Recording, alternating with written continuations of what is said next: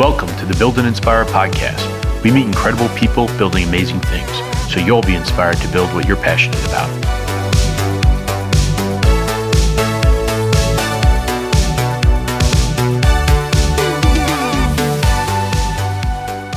Alfredo, ¿cómo estás? ¿Qué te pasa? Muy bien, ¿tú cómo estás, Leo? Perfecto, te extraño. Te vi casi como que fue 2 meses, 3 meses en Miami. Puede ser, sí, en diciembre. En diciembre, 3 meses. 3 meses. People are going to think this is a Spanish podcast now. Well, it could become a Spanish podcast. We should make it a Spanish podcast too. We'll do the second take on Spanish. How big are podcasts in Mexico or Latin America? That's a good question. I'd be lying if I'd answer that. I think they're starting to get big. What I hear now is a lot of comedians doing podcasts. So there's like the stand-up to podcast is becoming big.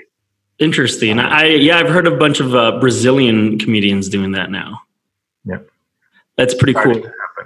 Because podcasts are like the biggest thing here in the United States. And I host one, but obviously I love them and I listen to them all freaking day. Yeah, I listen to American podcasts, not much to native like Spanish podcasts. Interesting. That's something that we're going to have to look into, because maybe that's something we need to explore and actually do. Yeah. I'll work on my Spanish. It's good practice. Yeah. Well, I want to say thank you so much for doing this for the second time. So for obviously no one knows, but we actually ended up recording this in Miami in person, but it didn't record. It was a good excuse to have a great conversation. So exactly. I mean, this is the whole point of the podcast anyway. This is what I do. I'm just hanging out with people that I love and people that I enjoy and I find interesting, and now I'm just recording it. So these are things you and I would do anyway. Exactly. How many episodes in are you? So I have 5 that are officially out, and we have about 2 or 3 that are recorded that need to be edited. So I'm going to break them up into season 1 and season 2. So you're going to be part of season 2. Nice. So for those listening now that it's season 2, tell us a little bit about yourself, your background, what you do, and what you're doing, and especially why you're doing it. Okay, that's good. That's good. So I'm Alfredo. What do I do? I've been working in advertising all my life, and I say I went into advertising because I was maybe too afraid to become an artist. Huh? So this is maybe a halfway now to be able to make some money and still be creative. So I'm originally from Venezuela. I went to school in the States, and I've been living in Mexico for the last 15 years. Wow, and specifically Mexico City, right? Mexico City, which I love. Yeah. I'm Mexican now too, so this is very, very lucky and happy to be here. Which is where you and I met too, while you were working at Havas. I was at Havas, and Leo came for one day. You did a demo for Sysomos, right? Yep. Yeah, for Sysomos. And we became fast friends. I remember I gave you a ride to you were going to it was maybe a Thursday, and it was right near lunchtime, and you had the rest of the afternoon off.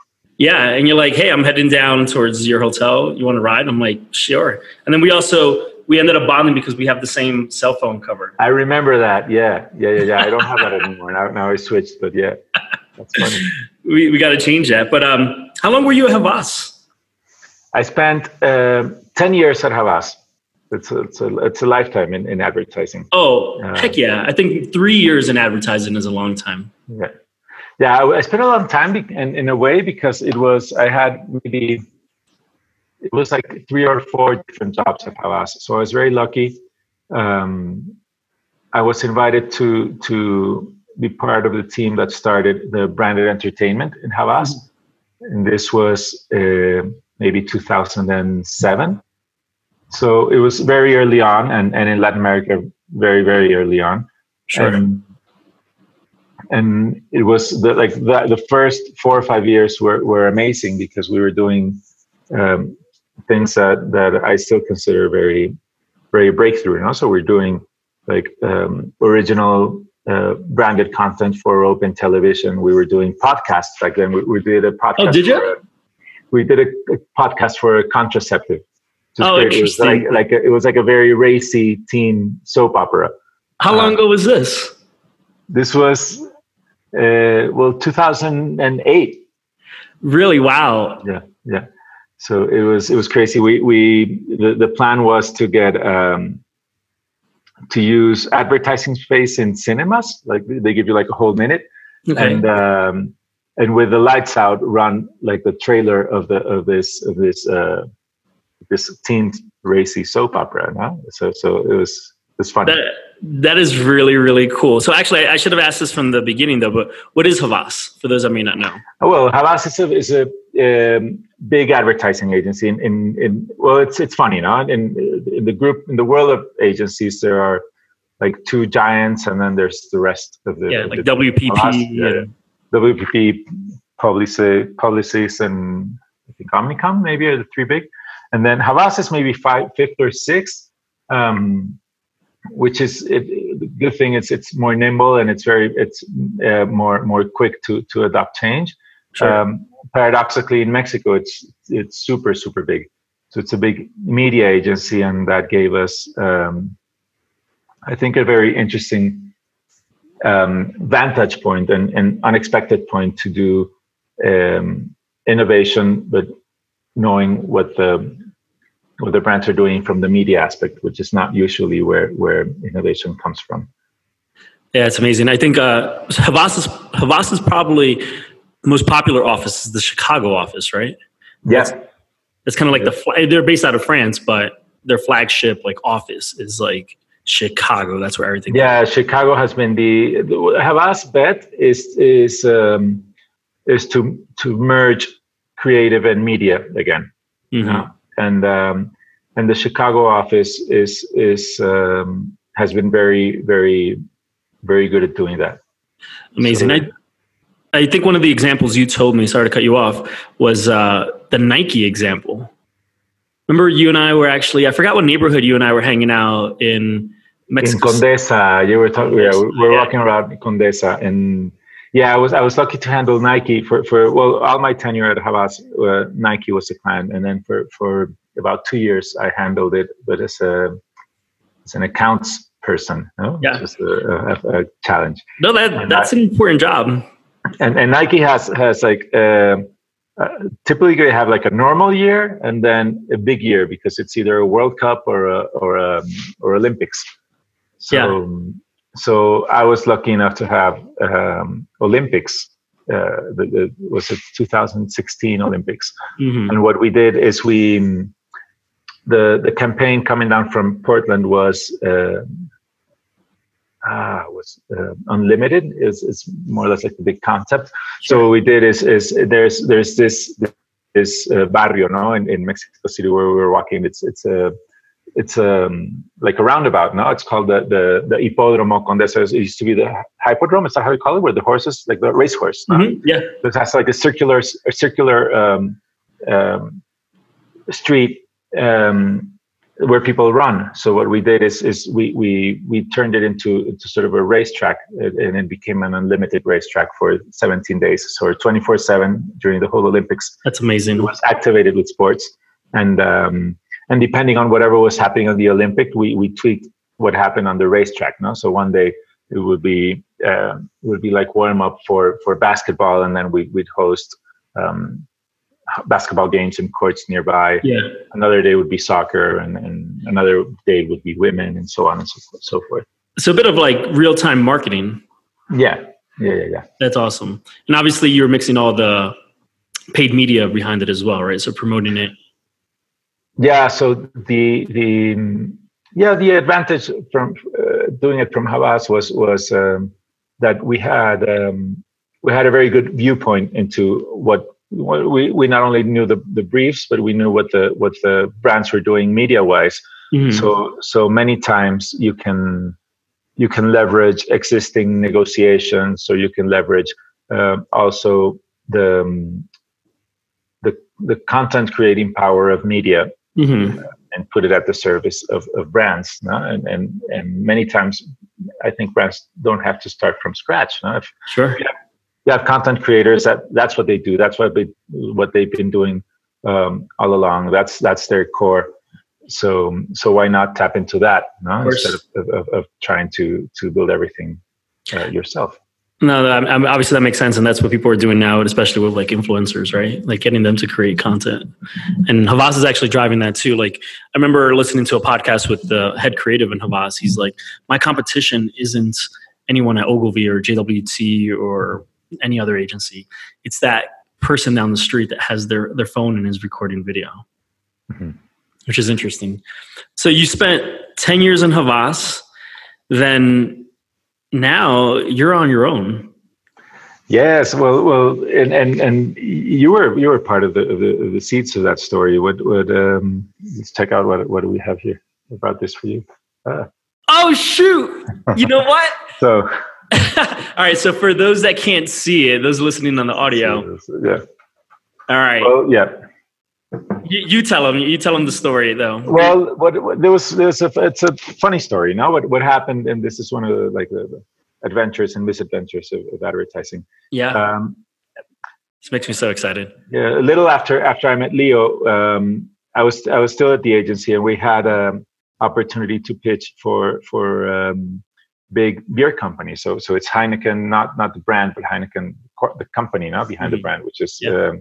And it was a huge opportunity because in Mexico they have half of the market, so that's a lot of beer. They're the second biggest media spending country for Heineken in the world, and the first country in revenue for Heineken. So it was a huge challenge, and those of you in advertising know more or less the drill. Now you're giving maybe 4 weeks, you're given a brief full of cases now, and you have to solve. We needed it yesterday.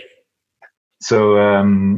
So that was. So we had a big challenge. We had 4 weeks to answer to the brief, but we had little leeway. We had we were told we were going to participate in the pitch a week before we were given the formal brief. So I told my boss, then the CEO of Havas, I said, listen, we have to answer this in a way where we can break the mold. Not answer the same questions everybody is asked, but answers the questions the way we would answer them. So we can showcase our advantages and our point of view for about advertising and for Heineken.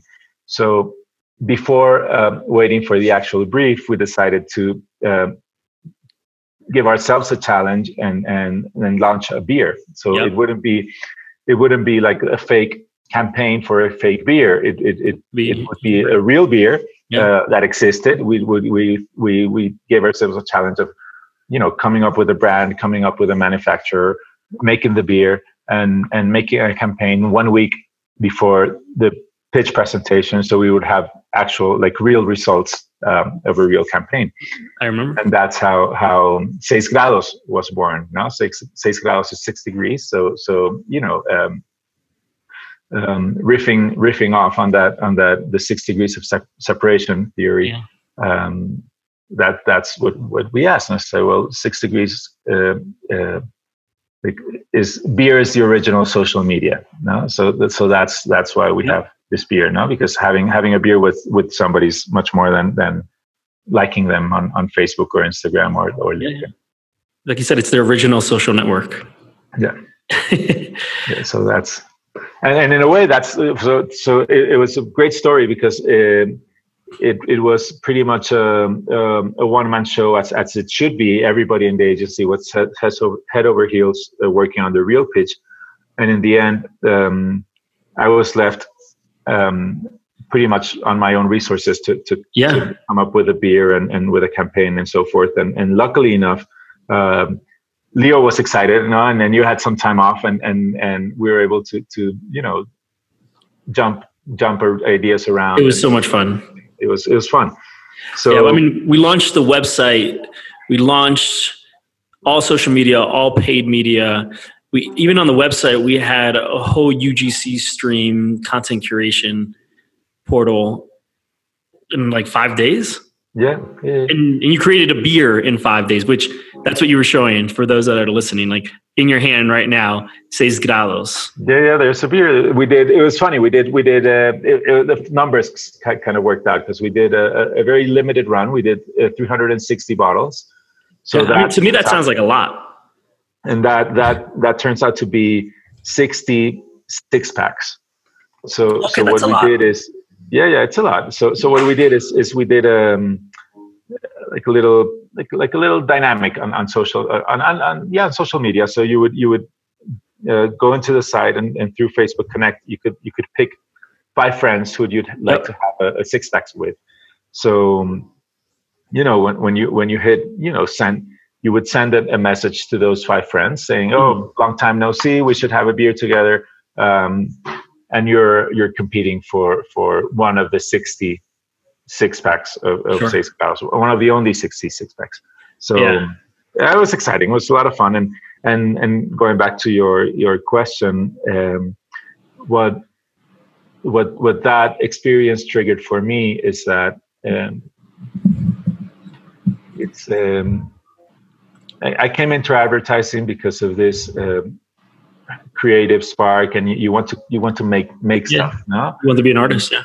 And now, but for the first time, I was able to make, and not advertising, of course. You make the communication, and you make campaigns. You make that for someone else. Now you make it on brief, and you make it. It's on. You're at the service of your client. So what was funny in this case is that we were our own client, and we learned that what we have, our skill set from advertising can also help in making the product itself or the brand itself. We could advertise. No? So of course. So it sort of reframed the way I thought about my work and the way I thought about what I was capable of, and was the seeds of what I'm doing now, which is a new exciting project. So what is it that you're doing now? Well, last August, so almost 6 months ago, we started Post Data, which is a small consulting gig. And why Post Data? Because even though we agree that every decision should be based on data and information and observable and recordable events, we think data is overhyped now, and it's overblown, and it's worthless unless you can come up with insights and actions from the data. So what we're doing is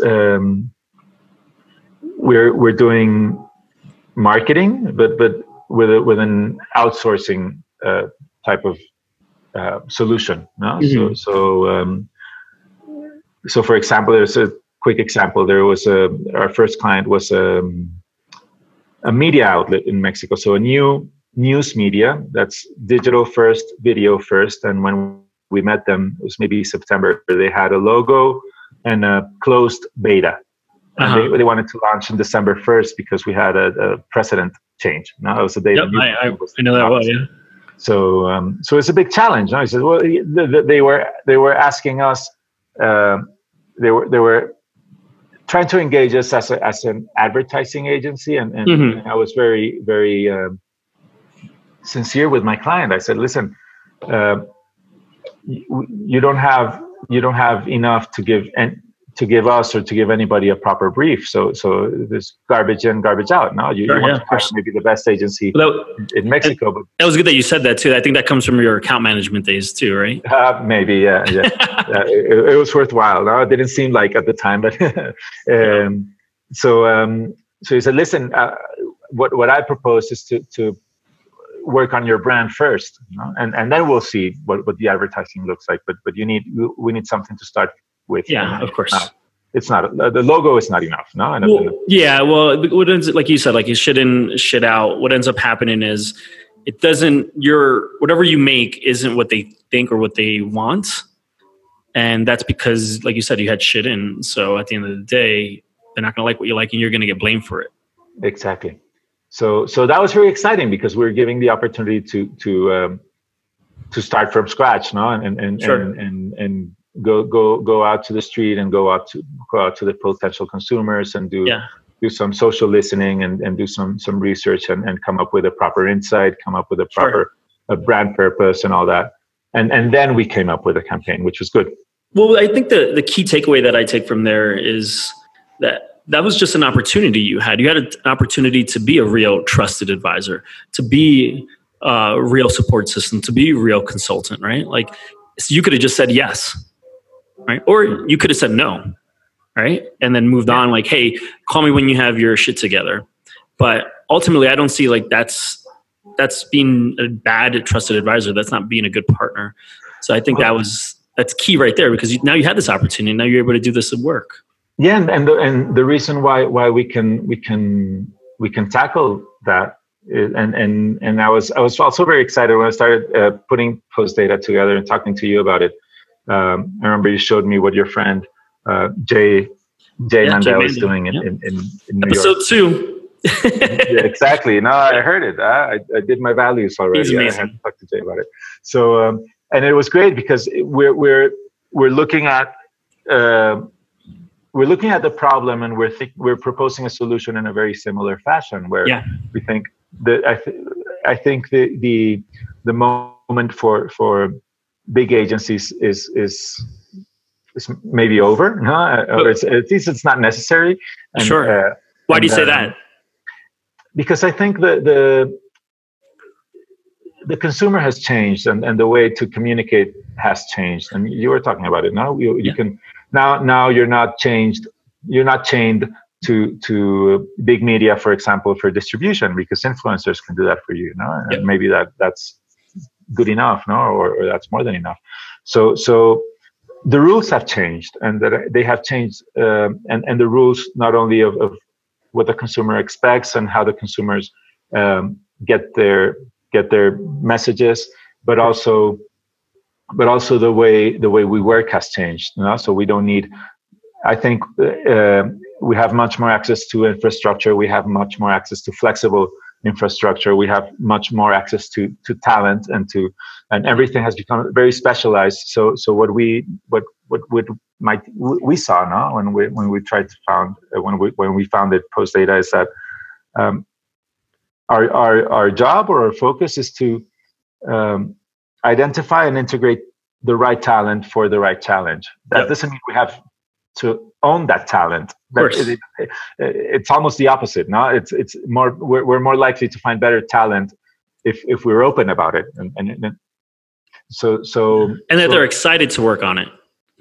And it's all project based, and that lets you really do a fine tuning between what that project needs and how you can solve it. No? Yeah. I'm smiling and laughing because like, obviously when you work full time at an agency or anywhere, you're going to have a couple of clients and a couple of projects that, you'd rather not maybe.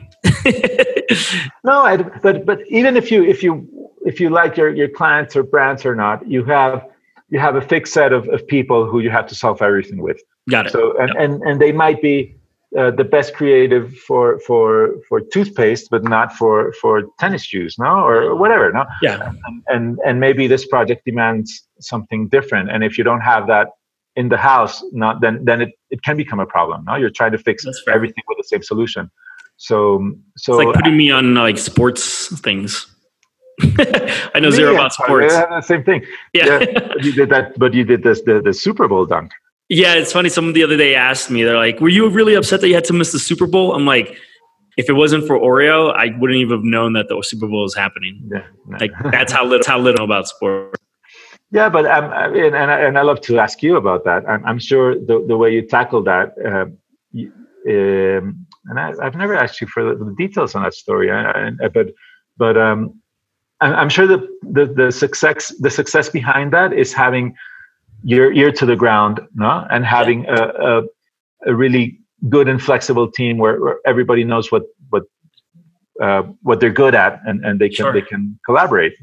Yeah, no, 100%. It's like it's exactly what you're saying. Like we used to say casting. This is when people start tuning out, by the way, because they're like, that was 7 years ago, and Leo, shut up, stop talking about it.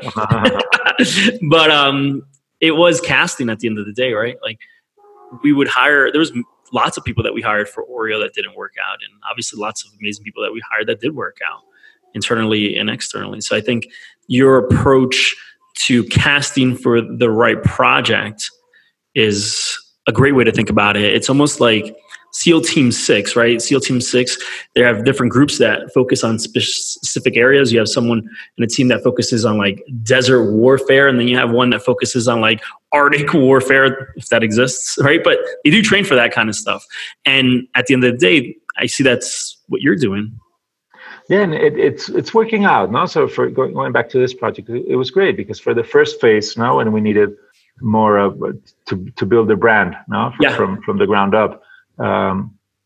We were able to work with a brand strategist. That's what this guy does now. And that's the news company you're talking about. Yeah, yes. And we were very, this guy is the guy who would, he's a sociologist. He's the guy who would go out to the street and interview potential readers and so forth, and get very deep now on why. He's a subject matter expert in that area. Yeah, and then when we have the brand put together, and we know, whatever we call it, the brand compass or whatever, and we have already a sort of a map of where we want to get to. Yeah, to hire the best creative for the job, no, and I don't have to have on my team or anything. This guy was available for the project. It was maybe 2 weekends, not of his time, and we could get the best possible. Yep, and just get it done.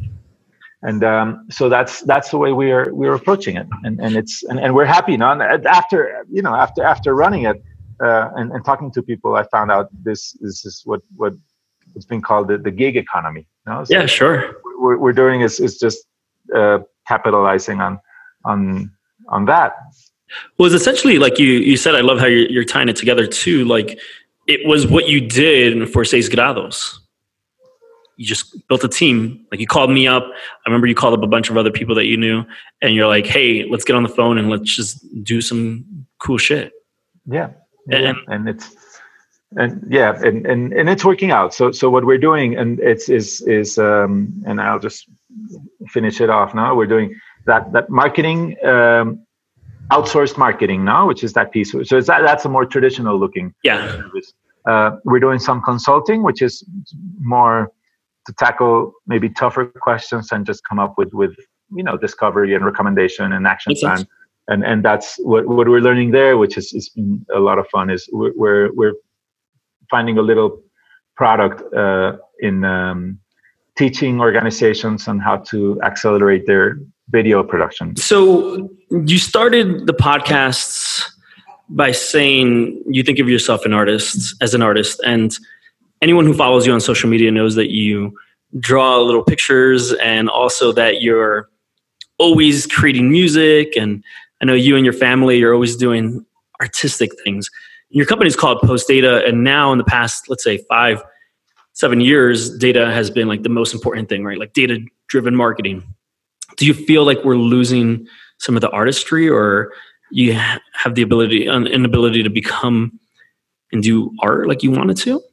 I wouldn't say we're losing the artistry, but I think we are losing our confidence in making decisions on the aesthetics. No, got it. And of course, there is a place for A/B testing, and there is a place for, of course, artificial intelligence and all that. But I think there's also a place for the muse, no, and these creatives that are like touched by the gods, no, and they know how to connect with the consumer, and it's more of a taste thing, no? Yeah. So do you feel actually, now that you've hired and built many teams at Havas, you're building teams now, do you feel like artistic talent actually is less interested in joining advertising now because of this? Or no, or you're just seeing a different I don't know. It's a good question. What I think is that I see it maybe in a different way. I think that when I was going to school and when I was looking for my first job, the options for creative types were very limited to either advertising, perhaps like, production, like video production, and so forth, or maybe some creative outlets, not in some spaces at the publishing or media. But not much more, no. And you always needed like the machine, no, to get your work out there. No, you needed to work in a system. Yeah, I think now creatives or the creative types have many more ways of getting their output out there. No, that's where influencers come in, and that's where co-creation and all these independent content podcasts, makers, you name it, podcasts, and that's what I think has changed the most. No, I think you don't need. You're not stuck to trying to do advertising alone. If you're creative, if you have if you're a good photographer, then you can get your work out there. If you're a good musician, you can get your work out there. And for me, that's what's changed. And the other piece that's interesting is that, and I think there's it's more or less a fallacy now, where we think the creatives are the guys, the ones who draw and write well and make music and all so forth. And I think there's room and there's a role for creativity in almost any task. So for example, the best data scientist I've worked with now, and this guy is a genius, and I love him to death. No? Yeah. And what makes him great is that he's a great creative. Of course. Canvas is data. Now that's what he works with, but yeah, beautiful work with the data, and that's what makes the data meaningful. No? Yeah. Well, I think art, intelligence, these are words that have these defined meanings in our society, but they're mostly used incorrect, right? Because an artist is someone who just takes really elements of nothing and makes something amazing or beautiful out of it. That could be an engineer, right? That could be someone who's, building like a change management, operationalizing, workflow. That could be that, right? Like, that is art. It may not always be what we call traditional art, but also, like, I look at you and other musicians, I don't know how to play music. I don't understand the first thing about playing music. And I'm like, that is genius. And that is an intelligence that I respect and admire that I don't have at all. And I think we need to understand on how to respect people for those individual gifts and pieces of art and creation that they have. Yeah, definitely. So you were at Havas. A big part of this podcast is for people to have the opportunity to become inspired to start their own businesses, do what they want to do. And I've had many conversations with people from Havas and people from elsewhere that say, actually, I want to leave the industry and I want a coffee shop, or I just want to start a brewery, right? Like, what made you look personally, besides seeing an opportunity in the space, in the market, right? What made you personally want to go out on your own? Because you could have, based on your position at Havas, you could have tried, maybe you did, I don't know, but like to change and do things as to what you're doing now. But what made you want to go do it on your own? Mm-hmm. It's a good question. I think, I think when you're in a big company, Mm-hmm. First, it's very likely not. At first, you'll get hired for, and you'll get paid for Sure.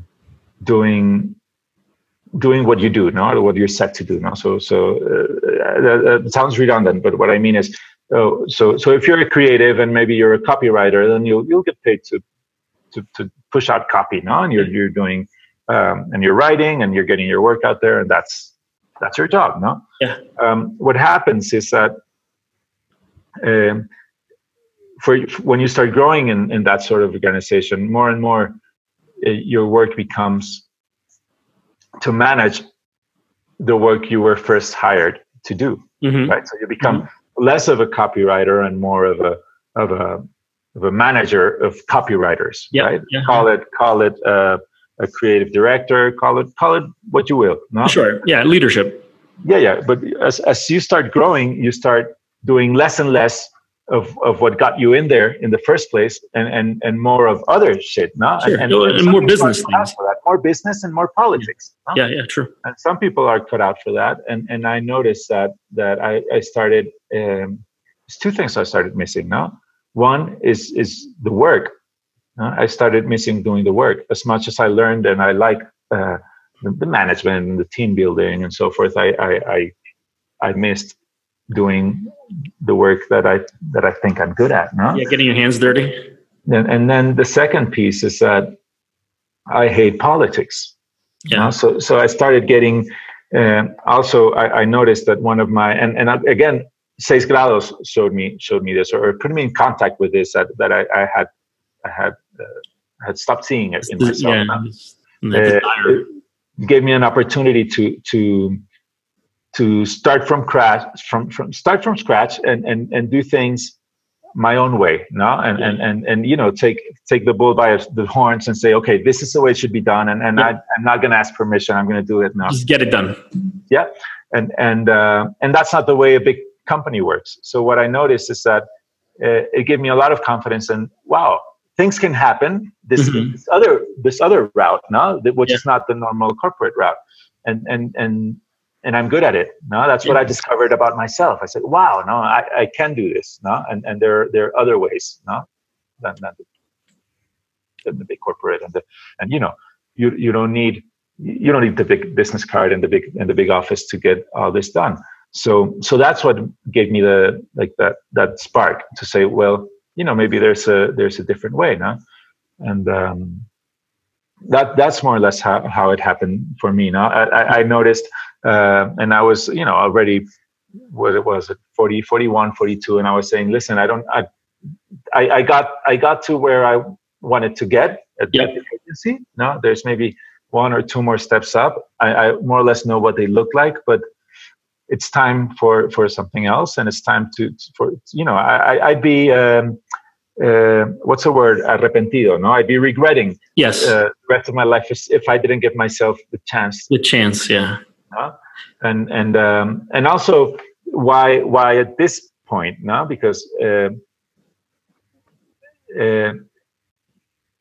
if I had done it earlier, I wouldn't have the experience or the confidence or the contacts, the knowledge to make it prosper now. So what makes happens sense. now is that of course it's very it's scary, and you're out there and you start knocking on doors and so forth. But what happens is, and in my case, after having a long career and an agency that's big enough where you get to see a lot of clients, you get to see a lot of collaborators. Havas is fantastic. In and out.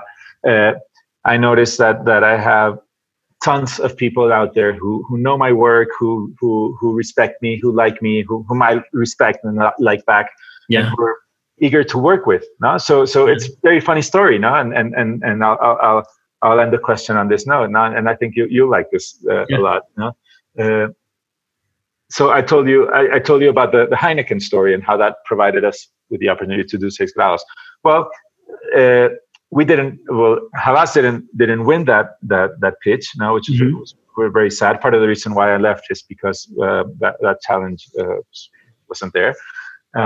Internally, you could have just blamed me. We should never have hired Leo. that was the problem.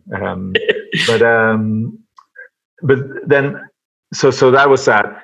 But then, last Tuesday, I had a beer with the client. With the guy who called the pitch. Really? I love this. So and why can I have the beer with this guy now? Sure. Because I'm on my own. Yeah. Had I been at Havas, it's a non-starter. There's no way to have that conversation. But since now I'm independent, I was building. I was trying to have an MVP. Good enough credentials to have a good conversation. Yeah. I wrote him. He was very eager to hear from me. We had a beer. I told him what I was doing, and now he's handling the innovation portfolio for Heineken Group, and it's an opportunity. We'll work together. Incredible. So those are the sort of things that can happen when you're smaller and more nimble. You're freed from the politics. Well, I don't think it's just that, because I think it's about who you are and what you want to do, because that's how Jay Mando and I met. So when I met you at Havas and Sysomos, Sysomos was a tool you were already using. When I met Jay, I actually was selling to him because he was looking for a new tool, and I lost that pitch. And he didn't buy it. That's right. Didn't buy. I heard it. Yeah. Yeah, he didn't buy. And now we're like the closest of friends. So I think it's about personality and inspiring people to want to work with you and doing good work. Because the reason, and I don't know if you could share or want to share, but the reason they didn't go with you could be for 1,000,001 reasons.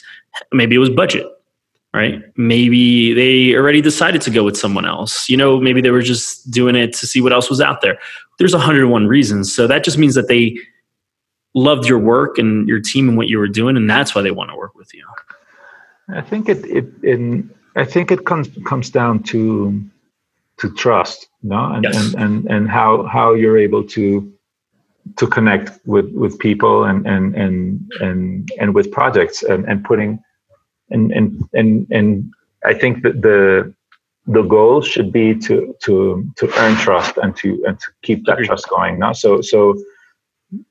so example, no, if to gain trust for the client, if the correct thing to do is say, listen, client, I love your project, but you don't have a brief yet, and we can't do it until you have a proper brief. Mm-hmm. That's the way of building trust. No, perfectly take the money and run. Not take the project and then do whatever you can. But I think it's about listening. It's about empathy. It's about finding out where the real pain points are. Agreed. Trying to find out where if you can do anything about it. No. Yeah. And then it's important. That, no. Don't be part of a pitch. If you can't provide what they're asking. Right. Yeah. I think the other thing I say in both business development for agencies and for technology, sometimes you're not pitching this business, you're pitching future business. Right. I love that. Yeah. So I worked actually over the summer with a small agency pitching a big brand, a big auto company out of New Jersey. And we could definitely do what they were asking. And we had a great pitch, great strategy, great team going in there. But we knew we were going to lose. We knew we were going to lose because we're just too small. But we just kept saying, like, this is our time to shine. This is our time to get in front of everyone. Like, if we won the business, we could do it. And it'd be amazing. But they're most likely not going to go with us. And after that, we lost. But now they're being called up for all this other work. Hey, we need this, we need that, we need this, we need that. And if we weren't in that room, in that pitch, showing our thinking, showing our team, showing our zeal, it would never happen. Yeah. The other asset test I give myself in those situations is, what can I learn from this? No? Yeah, true. After we go through this, is this an opportunity to learn anything? No, and the answer is most likely to be yes. No, sure. So if it is, it's worthwhile. No, so you're maybe not you're doing it, hoping you'll get a business, but you're also doing it to give yourself a challenge, to stretch your capabilities, to sit in front and get your work out there, to see the reactions, and that's a learning experience, and that's winning. No, agreed. And you need to do it right. Like I was taught earlier on, I remember I was part of a pitch. This is when I was very young, and I knew we were going to lose. I knew we couldn't do it, but I wanted to do it. And my boss was like, don't do it. It's like, you're wasting your time and you're wasting their time. And I had to learn that too, right? Because I think that's important too. Like, just because we want to learn or anything like that, we don't want to waste their time. That doesn't help. Right? Or what if we do win? It's like, oh shoot, we can't do this.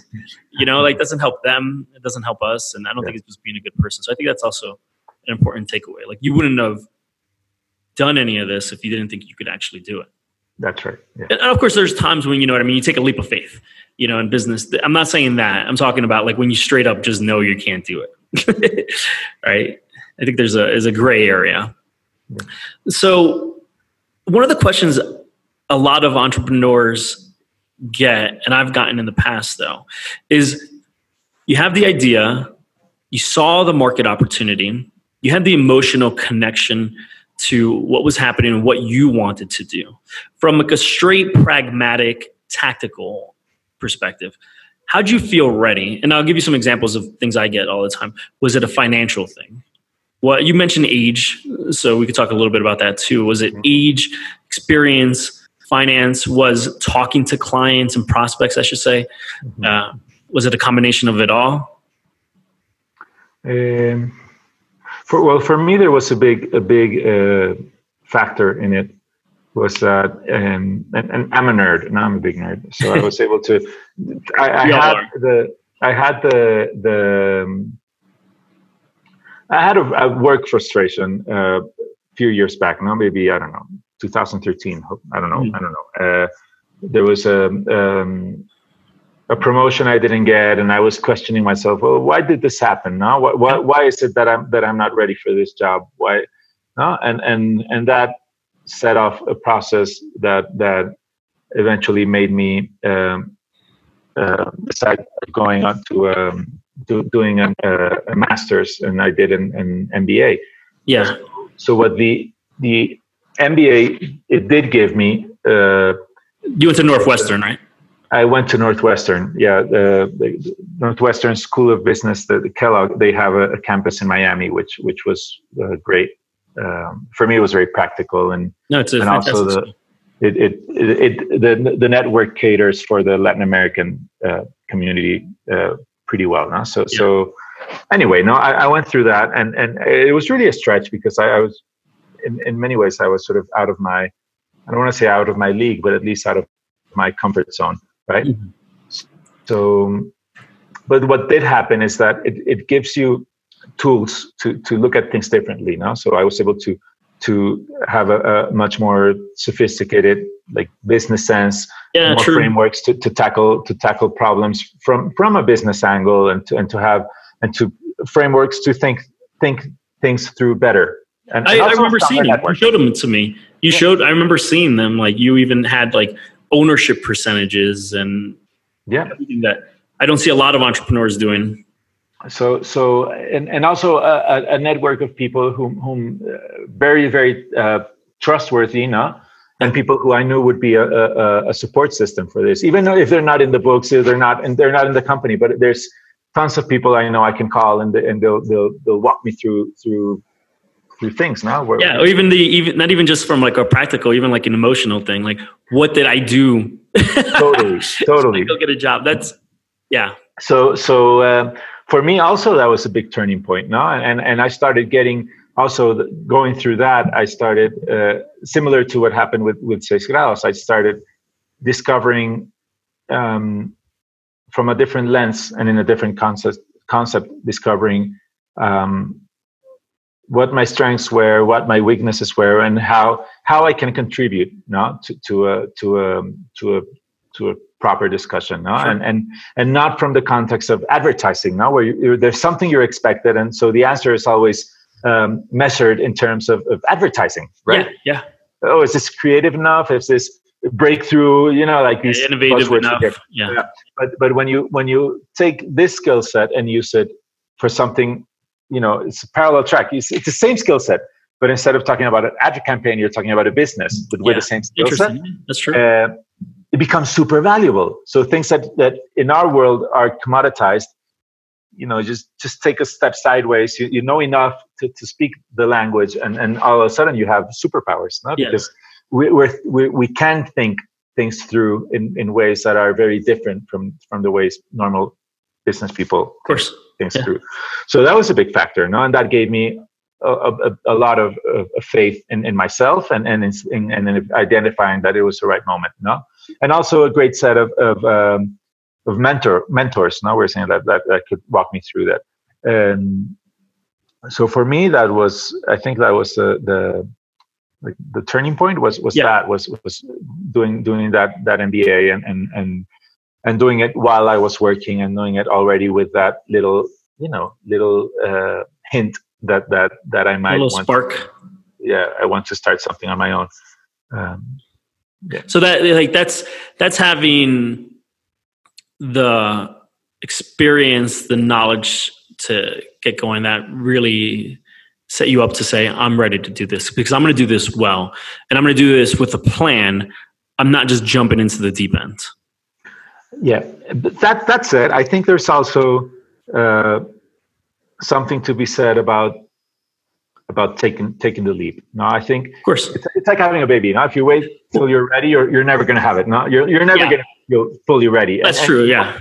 And what in a way what lets you become ready is doing it. So it's kind of a paradox. No, like you. Yeah. So of course, now there are better times than others, but I think yeah, I mean, once you feel you're there or you're almost there, it's there comes a point where it's just following through and taking the leap.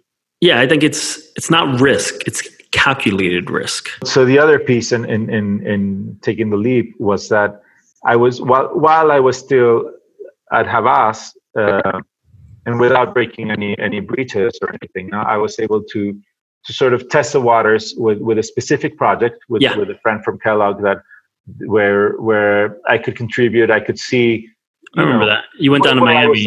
Yeah, and so that was very, very helpful also. No, so before jumping off one platform, I was able to sort of test the waters of the next platform. Sure. Again, that calculated risk. Yes. So see more or less where you could land, and that also gave me a lot of confidence for that last mile. Amazing. So one of the things I always ask right before I end the podcast is sometimes, we talk about being happy. We talk about the zeal, the passion, and that's always there. But as artists, we also have days that are hard, right? And as entrepreneurs, we also have days that are hard. Like I've woken up many times saying like, what am I doing? I'm sure you've had it. I'm sure almost everyone's had this. Like, what am I doing? Right? How do you push through those days? Do you just have a friend or whatever it is? I'll let you just answer without loading the question. Yeah. What and I'm not always successful at this now, I'll admit. But, no, sure. I mean, I had this great advice from a coworker when I was leaving, and she told me about discipline. Now, so discipline? And it sounds very cliche, but it's there's little things now, like keeping a routine now, and keeping things that be ready for the work. Like set everything up as if you were very busy, no? As if it was a lot of work. And then interesting. When the work comes, you'll be ready. No? I like that. So for me, and there's simple things, no? Like I have a family. I have 3 kids and my wife, and we have a dog. So it's very simple now. So the dog, she wakes up very early and somebody has to walk her. So that became like my discipline. Now is okay, well, I'll walk the dog now in the morning. So every day before 7 a.m., I'm up. No, by that time I've walked the dog. I've given her food. I'm almost like ready to go. So I use that to structure my day. No? And then that's amazing. My laughter is of recognition. That's why I was laughing. As you know, Truth Pug.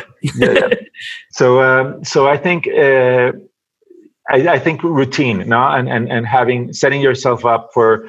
I was very quick to get a co-working space. No, and get myself out of home now and sit at a desk now, even if I thought I had nothing to do, and try to to structure the day in a way where productivity can. Sure, you were working. Yeah. So and I think there's also you have to, and for me that has been. I was very lucky that the first 4 months were very busy. Were great. We got enough projects to keep ourselves, occupied, to have some accounts receivable now on the way. Some money. But then January and February have been very just slower, much slower. Yeah. So and I think that's part of the cycle. And the other thing is, for me it also helps to try to keep myself busy by being proactive with the work. Like and like some of the things we're doing is. I don't wait for the brief or for the client. Now there's two or three things we're cooking that before the opportunity comes up, we want to have a solution ready. Yeah. Right? So being, for me, that's also very exciting. No, if I think there's an opportunity, I'll try to, and that's more of an entrepreneurial side. No, I try to come up with a solution, be ready, and then push it out instead of having more like a pull dynamic.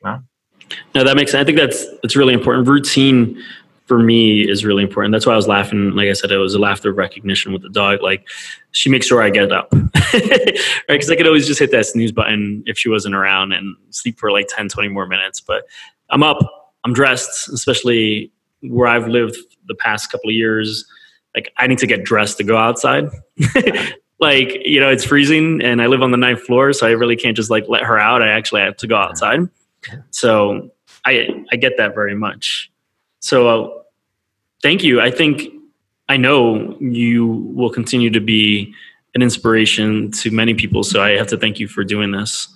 And you've always been an inspiration to me too. So thank you, thank you, thank you. And where can people find you if they wanted to work with you? Is it only in Latin America, only Mexico? Can someone work with you in the States? Someone who's in Australia?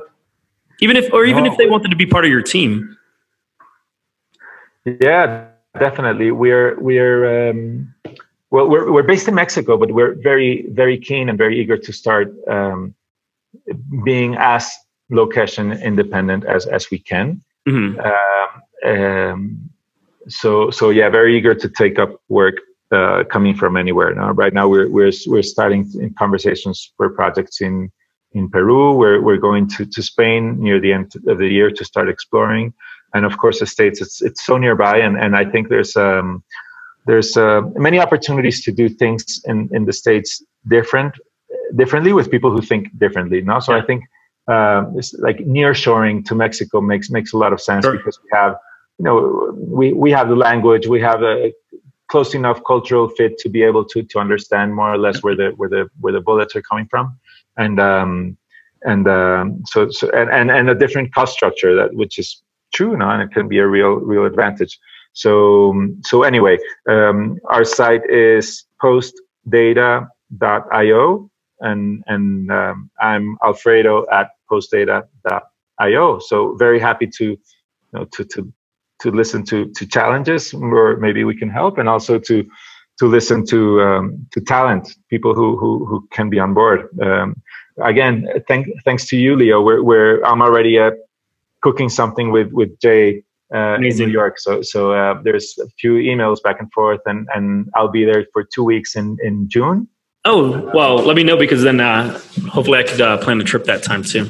Perfectly, yeah. June 22nd. I'll write that to you. But it's very, very eager. No, it's again one of those very funny stories. No, through random connections, I met a guy who's a very experienced shoemaker. Okay, yeah, I know this. Yeah. So this guy had an idea, and long story short, he had a very nice idea for a brand, but very, very, very bad. Very bad execution for the brand. Yeah. So we partnered with him. We're working out the marketing, and it's sneakers that will be made in Mexico, but sold in the States, and nice. and it's very exciting. We're launching it in very soon, and hopefully the test market will be in New York City, and walking the streets and talking to people in June about it. Amazing. You can't say the name of the company yet? Not yet. It's still not registered. We came up with a name last week. We ran after. Well, we did some data. We had maybe 7 or 8 names we liked, but that's a good. I think that's a good case for really testing the waters with numbers and seeing how people react. So we settled in on 4 names, but then only one of them was more or less readily available for trademark in the States. So yeah, as until we have that paper signed, I'm not. You can't share it just yet. All right. Well, hopefully by the time I launch this, I can put it on the show notes. Alfredo, muchas gracias, amigo. De nada. It's always a pleasure, Leo. Great. We could do the retake and be seeing you soon.